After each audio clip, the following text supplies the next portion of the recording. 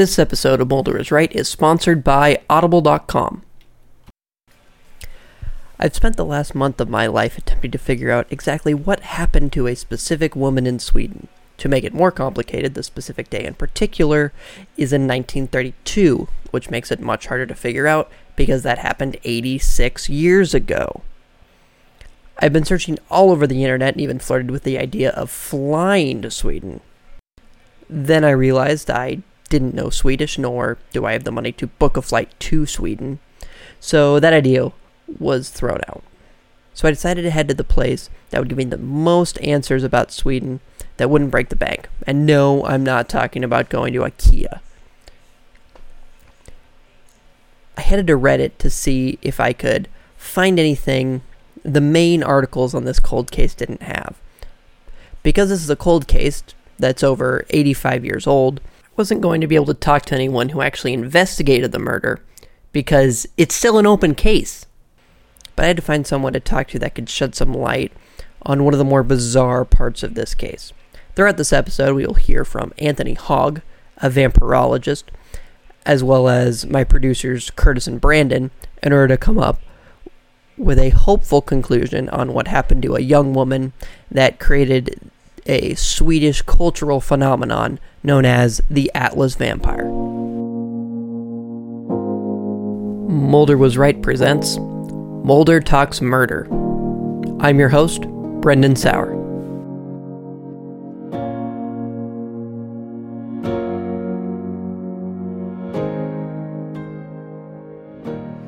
Now you're probably thinking to yourself, wait, did he say vampire?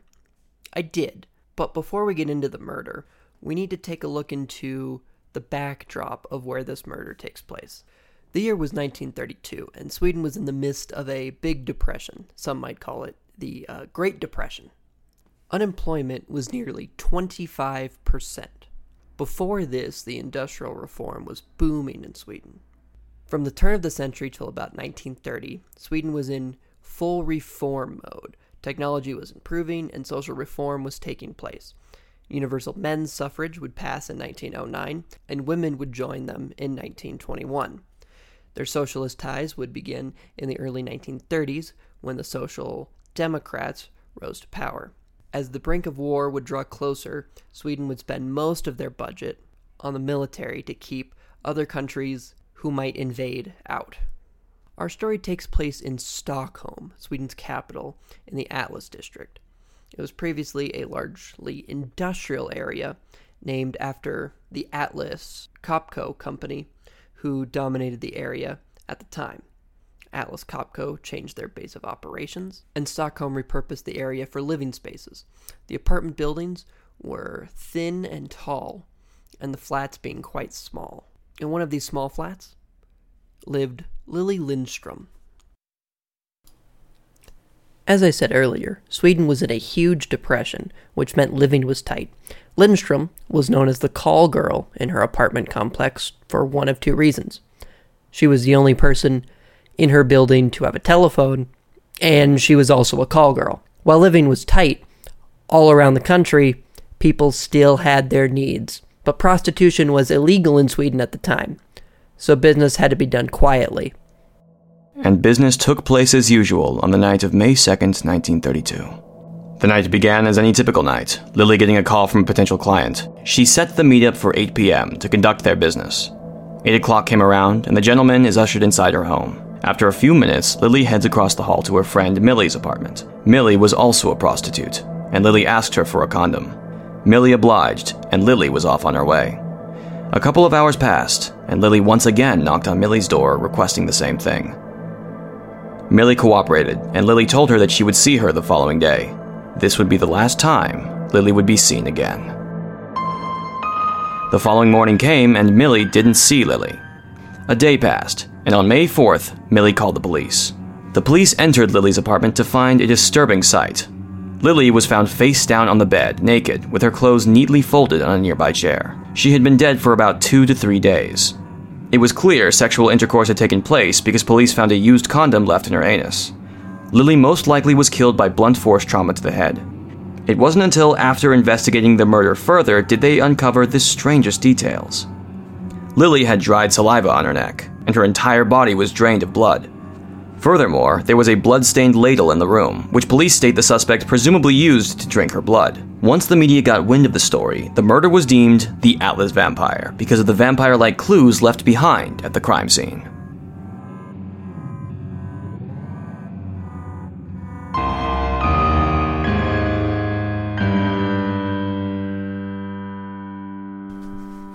After doing a bit of research, I brought this information to my producers, Brandon and Curtis, to see what they thought about the event.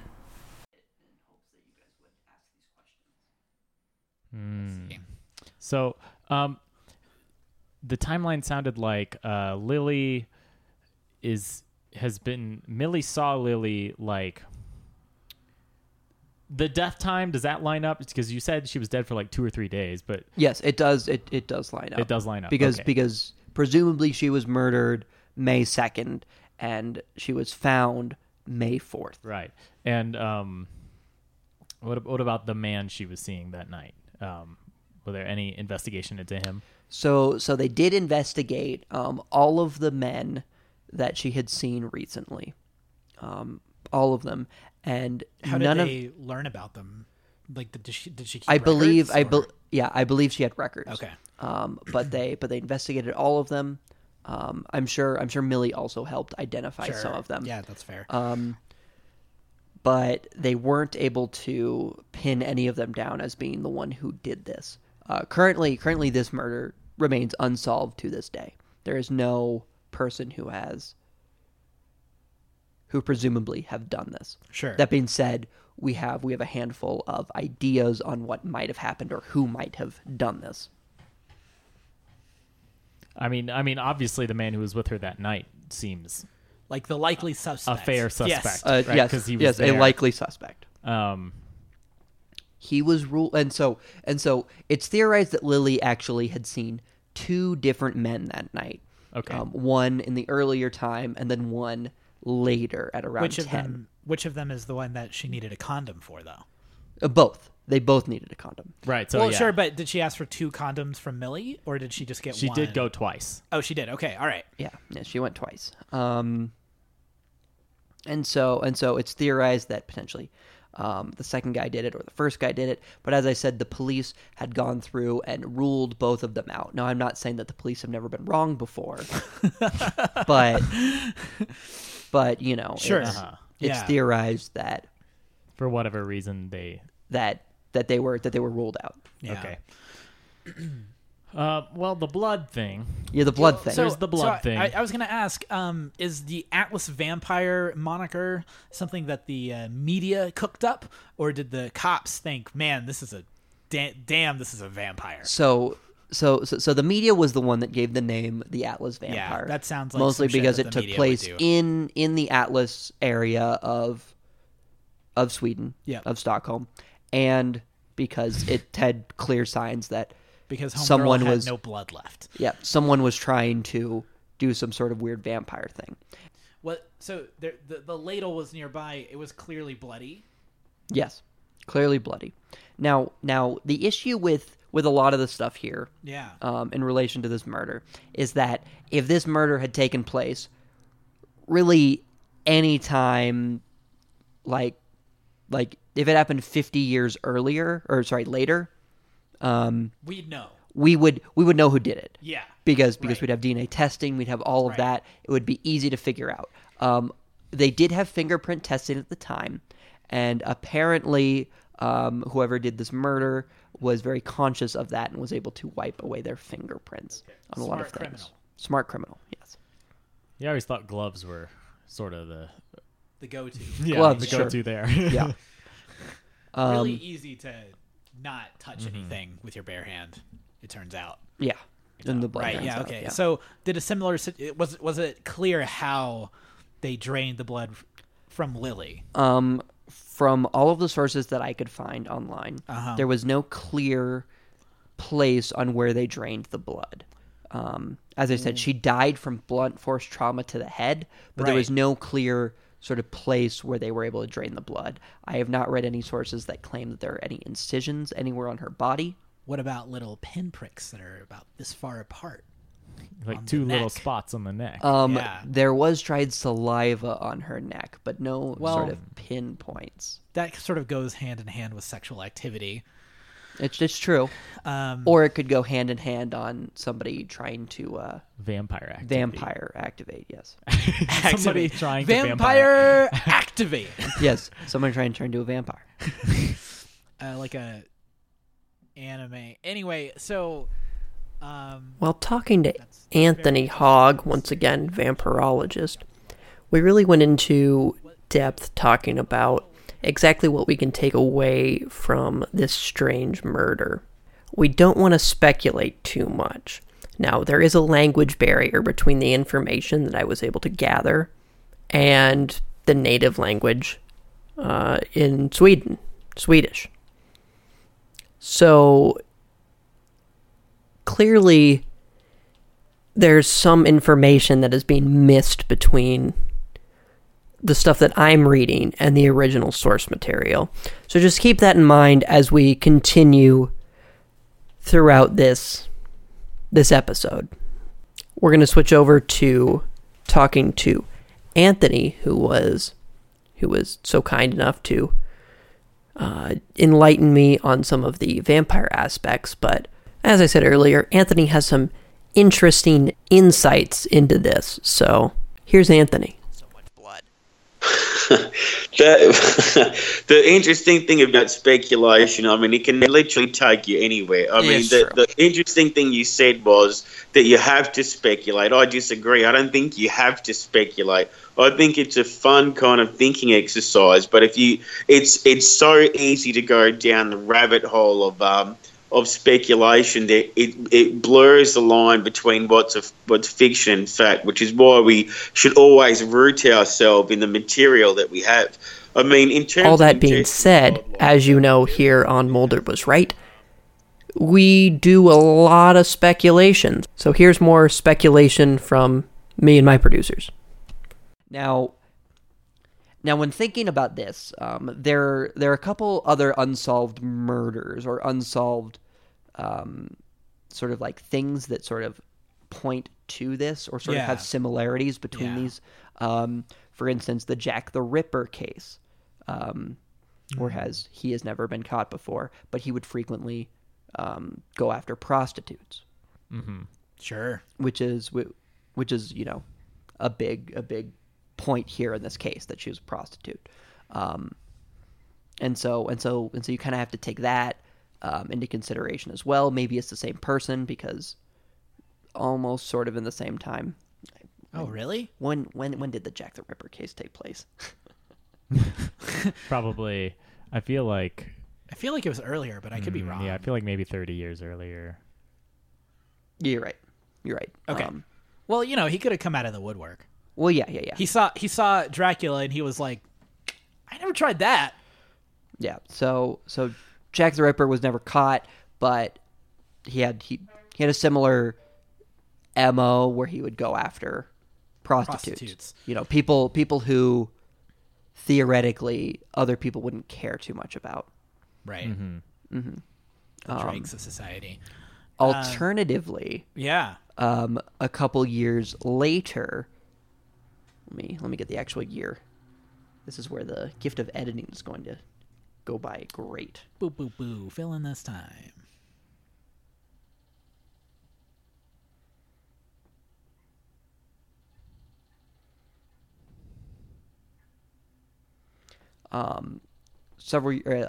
About a decade and a half later, have you guys ever heard of the murder of the Black Dahlia?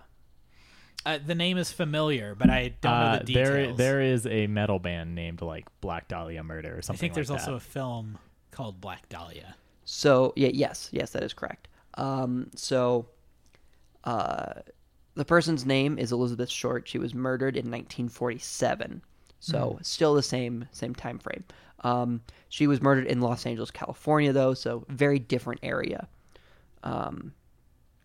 She was posthumously known as the Black Dahlia, and she was murdered in Leimert Park neighborhood of Los Angeles, California. She had a similar relation to this case.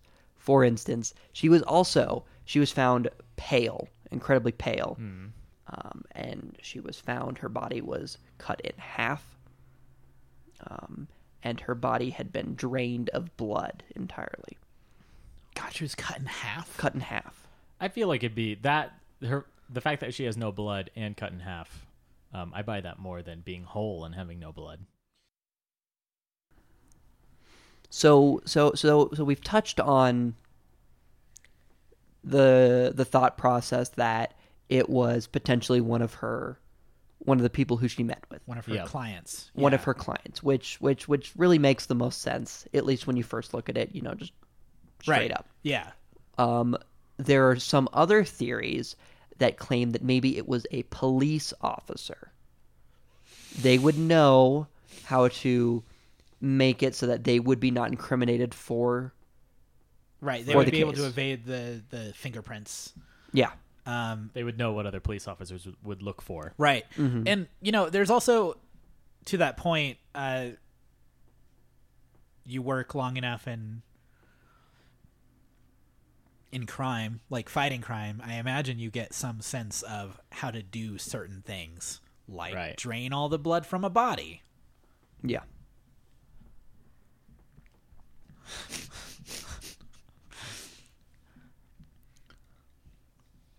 Which is not to say that police officers are predisposed to draining blood from bodies. I'm just saying that they have a lot of access to knowledge that if they decided to go the wrong way, they could use to great effect. Possibly. What if Millie did it? Millie was like, Lily's taking all of my Johns. I really need more Johns. Kills Lily. Drains all her blood. Drinks her blood. That is something that has not actually been proposed. Interesting. Actually, out of like the major theories. Yeah, the condom that is, I've read. is the big issue there. Of course, you could argue she could plant one to throw the trail off of herself. She could even plant like a used condom. She probably had access to them. Being a And this call isn't girl a time herself. where they can test the semen to really identify who it belonged they to. wouldn't. So, was there semen in the condom? Is that a detail that's? I imagine there was. It's a used but condom. sure. I don't know. We don't talk about condoms much On this show. on this no. show. No, that's It was a used condom, so theoretically there were some juices. that perhaps they're trying to say there were Yes. juices. You can't. Don't. Come on. Semen. Like apple juice, like some orange juice, One of those like a cranberry cran apple. cran apple. Yeah, one of those mixtures Is it like 100% juice? from concentrate. Or was it from concentrate? I believe it was from concentrate. Oh, Yeah. is that what we call it? No one nowadays? buys 100% nowadays. On that note, let's get a little bit more serious and see what Anthony has to say.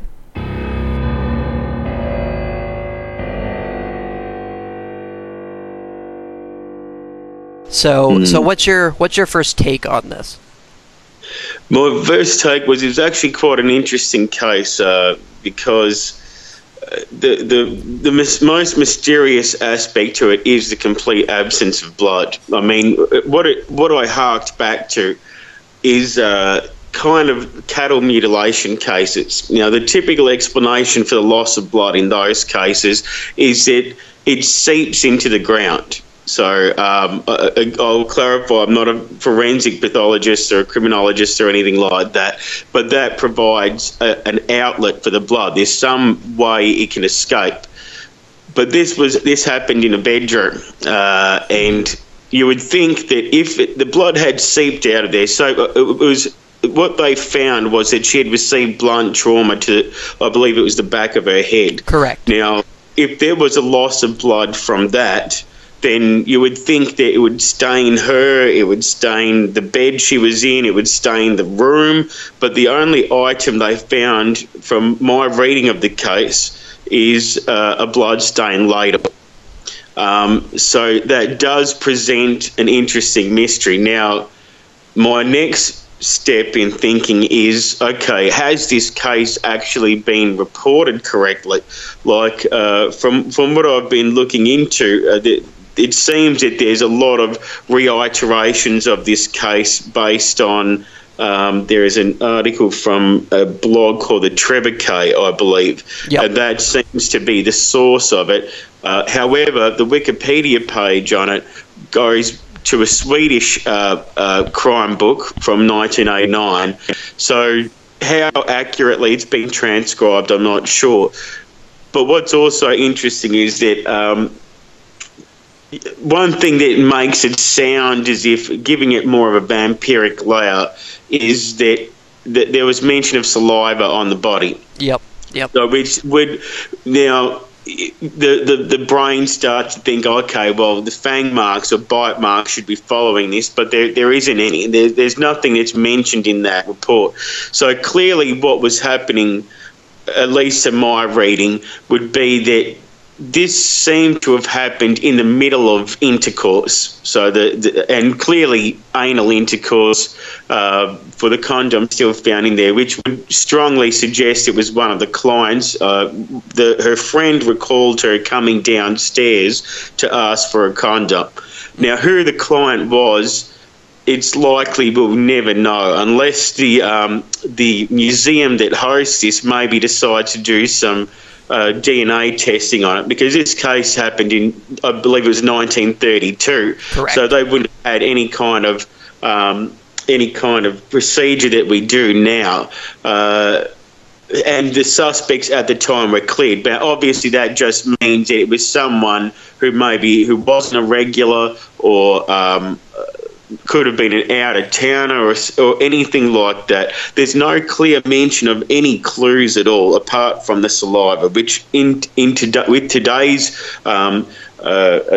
technology, that could have virtually solved it straight away. Yeah, exactly, yeah. So it is a very strange case. Presuming it's been transcribed correctly, it's very hard for me to account for where the blood has gone, purely because what I'm reading gives no indication that there was splatter or anything else. It seems to have literally just disappeared into thin air. The only other aspect to that is it could have been that after the corpse is found 2 days later, I mean, it could have pulled up somewhere or something like that. The only escape wound for the blood to have been taken out seems to have been the head.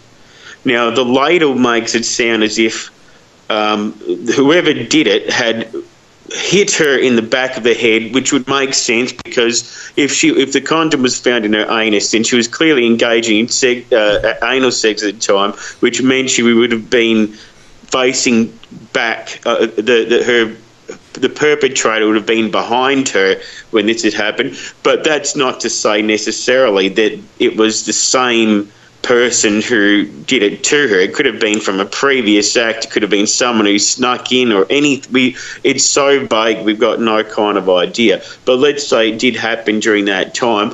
He must have assailed her while they were in the act, and then later it sounds like he got a ladle from the kitchen and probably drank her blood. The parallels that I draw on with that is sexual sadists like Peter Curtin and Fritz Haarmann, who were within around a decade of these kind of events. And what's interesting to me, that this happened during roughly the same era too, so the global depression. And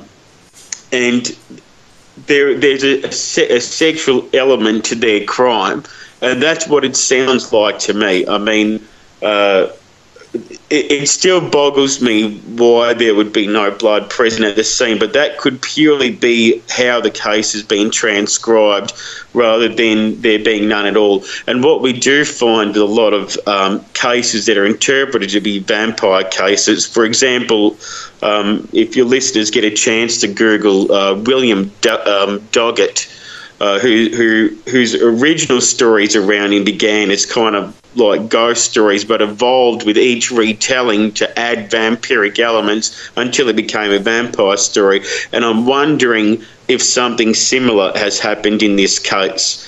So I'm not 100% sure. It is quite an interesting case that deserves further research. A good point that Anthony keeps bringing up time and time again is that chances are some of the information that we are receiving is being lost in the translation, which is a huge issue when trying to find out more information about this topic. While researching this online, I only found a handful of articles that actually got me any information whatsoever. And most of the articles that I was reading was just reiterating a lot of the same information. Yeah, the Bela Lugosi movie was out in 1931. You had Carl Dreyer's Vampire in 1932 as well, covering that kind of region. If by that you mean, is there a possibility they were inspired by it? I would say you wouldn't even need to look to the movie, because history has given us plenty of examples of serial killers or people who have had maybe a bloodthirst as a motive. There's been multiple books written on it. I'm just trying to think of one off the top of my head. I think Dracula Syndrome by Richard Monaco is one of them. And what's interesting there is a few... the reason why it's so hard for me to say parallel cases now that I'm thinking about it is because these crimes typically tended to be committed more than once. As far as we know, this is the only time that person ever did it, unless there's been further research into it. And I think our barrier as English language speakers is that there's probably a lot more that has been written about this case in Swedish, and it's only kind of recently come into Western attention. So that's a stumbling block for us there. Mm-hmm. Yeah, I know that it's been difficult researching this topic because there's not a lot of, as you just said, English written works about this. It's all from like 2 or 3 sources, and it's all just been paraphrased by a bunch of different articles. Yes, yeah, precisely. So I mean, the step for the researcher there, I mean, especially on the Swedish side, there's a bunch of vampire scholars on that end. The lead I would chase up there is contemporary reporting. I also investigate the Highgate vampire, which occurred in London during the 1970s. And what the most interesting thing I've gotten out of that is contemporary coverage often differs quite significantly from works published years later. And the reason for that is a combination of revisionism, so they're changing their stories as they go, or misreporting by media outlets. There's a variety of factors. It's the kind of friend of a friend tale effect, where the more the story is repeated, the details start to change. That's why it would be best to go straight to the source of when this was reported, because maybe there's an example that comes into my head. Actually, there was a suicide at Highgate Cemetery, and I'm trying to remember the date. I believe it was 1973. And in later reports, the suicide is questioned because he was apparently stabbed in the back. Suicides don't typically knife themselves in the back repeatedly, but contemporary reporting shows that the knife attack actually happened at the front, which is more consistent with reporting. That's why it's always important to go to the source of these things, and I think it would be interesting to see, with assistance from someone fluent in Swedish and has access to these records, whether there's more details that we're not familiar with, purely because we've got a kind of condensed version of the case. Mm-hmm. So, in your opinion, who do you think committed this crime? I couldn't pinpoint it down to anyone in particular. I mean, most likely it would have been one of her client, some just deprived individual and if he did indeed, I mean, I even wonder if the ladle itself was used as a murder weapon. For it to be the only blood-stained item in the room, and it's consistent with blunt force trauma. I mean, especially if it was a heavy ladle and he just laid into her during the act. I mean, you can only imagine what kind of mindset that is. I mean, it was an economically depressed time as well, so there was a kind of cheapness of life there too. But, I mean, you could argue that for any era as well. So, I mean, I certainly couldn't nail it down to one person. I mean, the police at the time had no idea, clearly, and my knowledge of this case is, I would say, virtually the same as what you've got too. So I think we need more, definitely need more research into it. Mm-hmm. One of the theories was that potentially it was a police officer that did it, and the reason why people speculate that it was a police officer is because the fact that the crime scene was so clean. Yep. Okay, that's interesting. I mean, that would give them time to clean it up, sure. I mean, and that makes sense in like, where did the blood go? So someone could very well have come in and mopped it up, but you would think that might backfire on them too, because surely they'd think, well, this is too clean as well. And I'm not sure if they were using... One of the big questions that I always had with this was, where did all the blood go? I also want to point out Yes. that theoretically, and chances are, it's 2018, the person who did this murder is probably dead at this point. Dead in the ground. But yeah. one of the thoughts here is that what if this person had died very quickly after this murder? Because drinking that much blood's not drinking that much blood theoretically in large doses is poisonous to humans. Interesting. So this person could have been dead.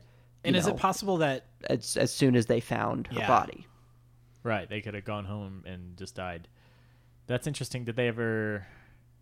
Was that like a theory proposed at the time or like later on? This is a theory proposed later on. Any blood on file that we can just test? But like, was there like blood all over the ground, all over the floor of the apartment? It was remarkably clean. The entire thing. That's interesting. Yeah. The crime scene was very clean, minus the blood-stained ladle on the floor. So there's a big question of where did all the blood go? How did it leave her body? How did it not make a big mess? Yeah. Yeah. Yeah, because so is the running theory that she was killed in that apartment? That she wasn't moved in any way from there? Yeah, it seems like as though she was... She died from blunt force trauma. Was there blood on the bed, like around her head?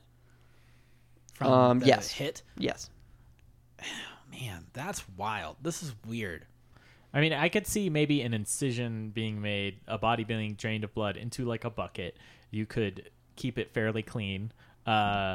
You then, like, once the body is empty, like, the incision becomes less obvious because it's not bleeding anymore. Right. Sure. And it wouldn't have to be an incredibly large incision. I would think that even an autopsyist in the 1930s would be able to find such an incision, because that's kind of their job. They look at the body; it's dead, and also, spoiler: there's no blood in the body, so they would obviously be looking for why that might be. But maybe at that point, such an incision is difficult to locate. Sure. Then the perpetrator would have to take the bucket with them. And they chose to leave the ladle behind. So that's curious. That is curious. I think I'd take my ladle. Yeah, how are you gonna how are you gonna get your soup out of your pot without a ladle? Yeah. Right. Now it is interesting that it maybe this information wasn't leaked to the public or anything like this. With the autopsy, coming back with conclusive clues, I don't know. Because it hasn't been in any of my research. Mm-hmm. They did. There is a part of a lot of evidence that has been given over to, I believe it is like the Stockholm Crime Museum. Okay. And so we have images of specific things that were found at the crime scene, as well as some DNA testing of sorts. This image here, there's like 6 different vials. There's like a map of the apartment, and then it looks as though like old 1932 condom wrappers. Okay. One of them, it looks like there was some hair in one of the vials. Yeah. And so these were like samples taken from the crime scene. Exactly. Okay. And so basically at this point they've kind of decided that they're not going to ever be able to solve the murder.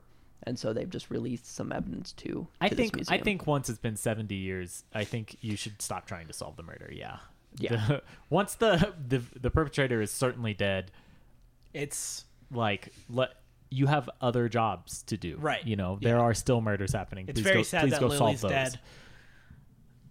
Wish we could bring her Yeah. the perpetrator to justice, But we can't. but there's other justice to serve. Yes. Yeah. So what do you guys think happened?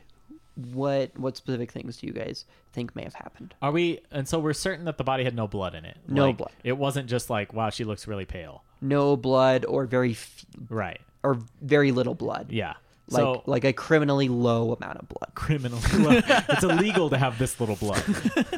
In a way, it is. You die. Yeah. Fatally low, maybe. Fatally low. Criminally There is you a lot funnier though. Yeah, I think that certainly, while the body had no blood in it, all of the blood must have left in some way, whether it's through a wound or whether it was purposely drained. The ladle being covered in blood obviously makes you think that someone was doing something with the blood that involved the ladle, maybe drinking it. There's weirdos. I mean, do you think a vampire did this? No. We had asked the question. Yeah. I had to ask the question.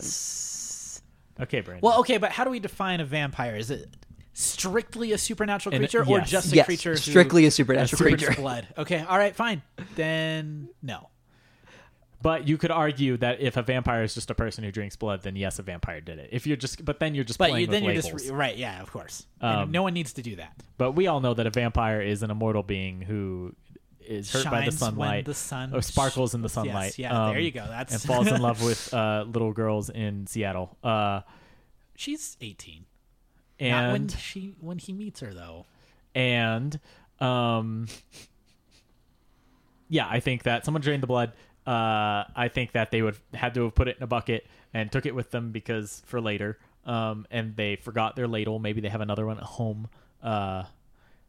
And I think it was likely a John. So it was this likely is one all- of her clients. Yeah, it's often what happens in prostitution. Absolutely, but I do wonder about the cleanliness of the scene. Mm-hmm. That is really suspicious to me, and it strikes me as something that, like, the blunt force trauma to the head seems impulsive, like what you would expect from a person Right. paying someone for sex. Like they're into it or something, and then they or That's just that's how he got it done. Yeah, like sure, he had to, but what I'm saying is maybe he didn't mean to. okay. It was like a act of passion. So And it's an act of passion that he then But kills her by hitting her over the head somehow. But then then the how do you blood- explain the blood? right, no, right, and so Yeah. I sort of don't think it's John because of that. So you think it might be like a police officer or something, someone who And who I- knows what they're looking for, I someone who can think clean that the crime makes scene. sense.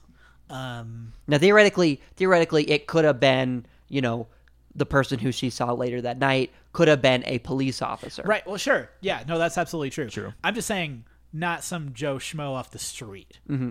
Not some broker who is Yeah. just trying to get his kicks, and It- that's not the phrase at all. That's not. Anyway, you know what I mean? Mm-hmm. We're both right. It is. Yeah. It is to note that it didn't seem like this was a serial killer at all because there's only one. Which is the other thing you think One- about when you see the cleanliness, the clinical sort of. Right. Yeah. Yeah. There was only one sort of murder that happened that was that was like this. This was the only one. The Dahlia one you're referring to. No, Just this one. Got it. Just Yeah, this yeah, one. yeah, Just yeah. this one. Yes. As I said earlier, they have similarities between the two. Right. But I don't Lily think that did they. not get cut I in don't half. think that they are related. They seem different. They seem very different. Yeah. But this was the only one that sort of had this sort of signature where her body was drained of blood. Yeah. And the crime scene was unusually clean, and there was a ladle left over. That's the only one that is like this. It's a variety of strange details. The blunt force seems impulsive. The ladle seems messy. The blood seems difficult to do. And then the fact that everything's clean Yeah. and the messiness of the ladle being left behind. It's very it's very yeah. interesting. Yeah. But also, like, I mean, it was the 30s. They didn't have as much technology, so it would have been easier to like clean up blood and have it be undetectable. I don't think they had like black lights they could shine Right, around. sure. And you could argue they hastily cleaned up the mess, did a good enough job at it, and they're still like freaking out, and so they happened to leave the ladle behind. They forgot about it. They made a mistake. This is a good point about the investigative tools not available to them. Yeah, no, that makes a lot of sense. Because the things that we might use to clean up some blood, probably they had in some form at that time. Right, some sort of cleaning Bleach stuff. and- Sure. Yeah. Yeah, right. right. Yeah. Yeah. And like Brendan said earlier, like if this happened today, certainly it would certainly be a lot more likely that we could catch this person. Yeah. I mean, because they left the ladle behind. That's messy. right, Yeah, exactly. Right. Now, Yeah. the question that I'm wanting to know, because sure, we have potentially this person did it, X, Y, and Z, whatever. Yeah. The question is, what was the motive? Why did somebody end up killing Lily Lindstrom? Why did it happen? I mean, going with our running theory here that perhaps a professional of some kind or a cop or whatever got into it. If this person is seeing a prostitute, he may have, like, he might not have access to the sexual, like he might not have enough freedom sexually to do some things that he would want to do, like drink someone's blood, and so he finds a prostitute, Okay, has so sex with her, and then wants to drink her blood.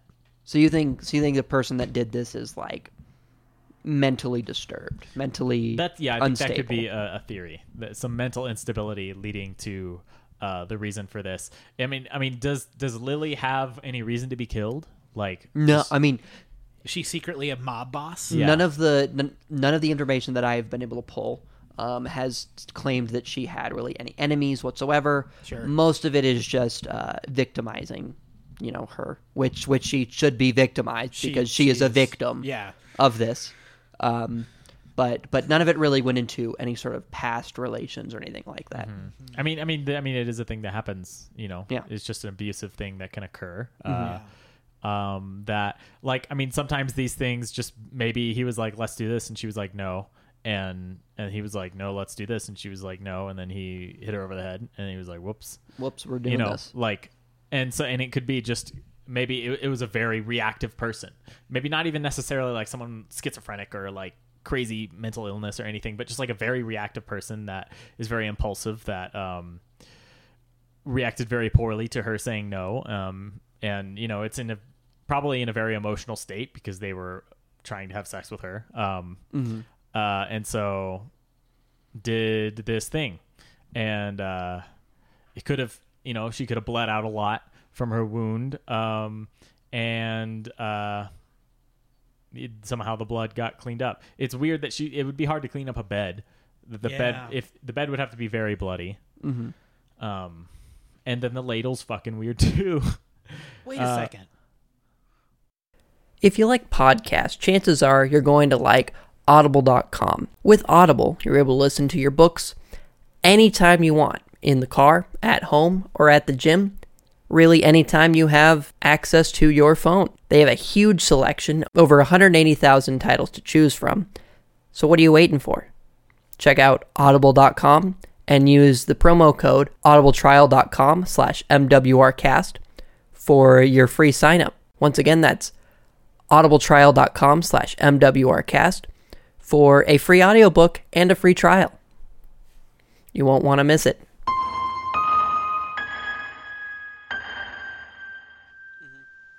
Do you think that they're ever going to solve this?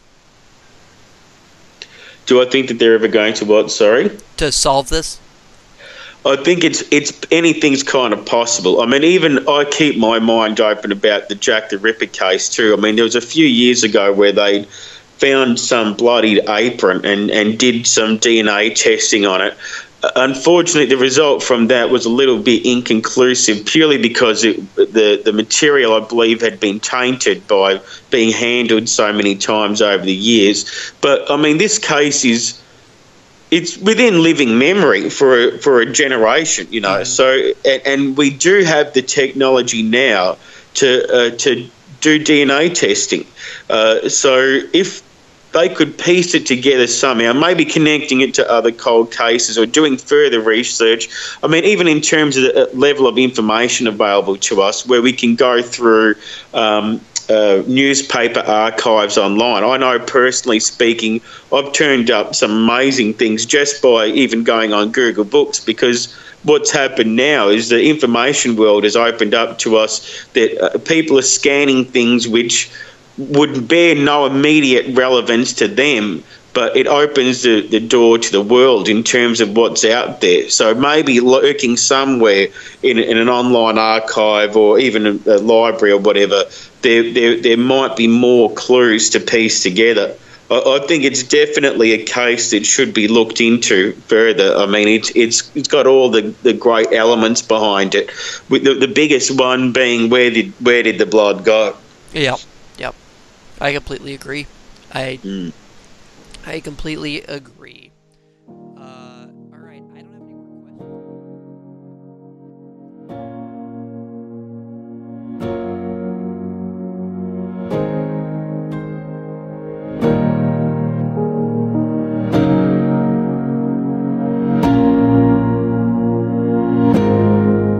Today's episode was produced by Brandon Brown, Curtis Mueller, and me.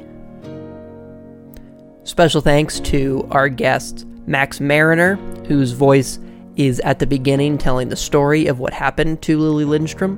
You can find Max on his YouTube channel, youtube.com/Max Mariner, as well as Anthony Hogg. You can find him on his website, thevampirologist.wordpress.com, as well as any of his social medias. There will be links to all of this in the show notes below. Special thanks to Christian Tadino for whipping up some quick sound bites for this episode, as well as David Stietse, Parvis Decree, and Myeldin for the music for this episode. If you enjoy this podcast, please make sure to leave us a review on iTunes or anywhere else you get your podcasts. And if you like this style of episode, let us know by tweeting at us at MWRcast or checking out our Facebook and leaving a message there. We really appreciate the feedback.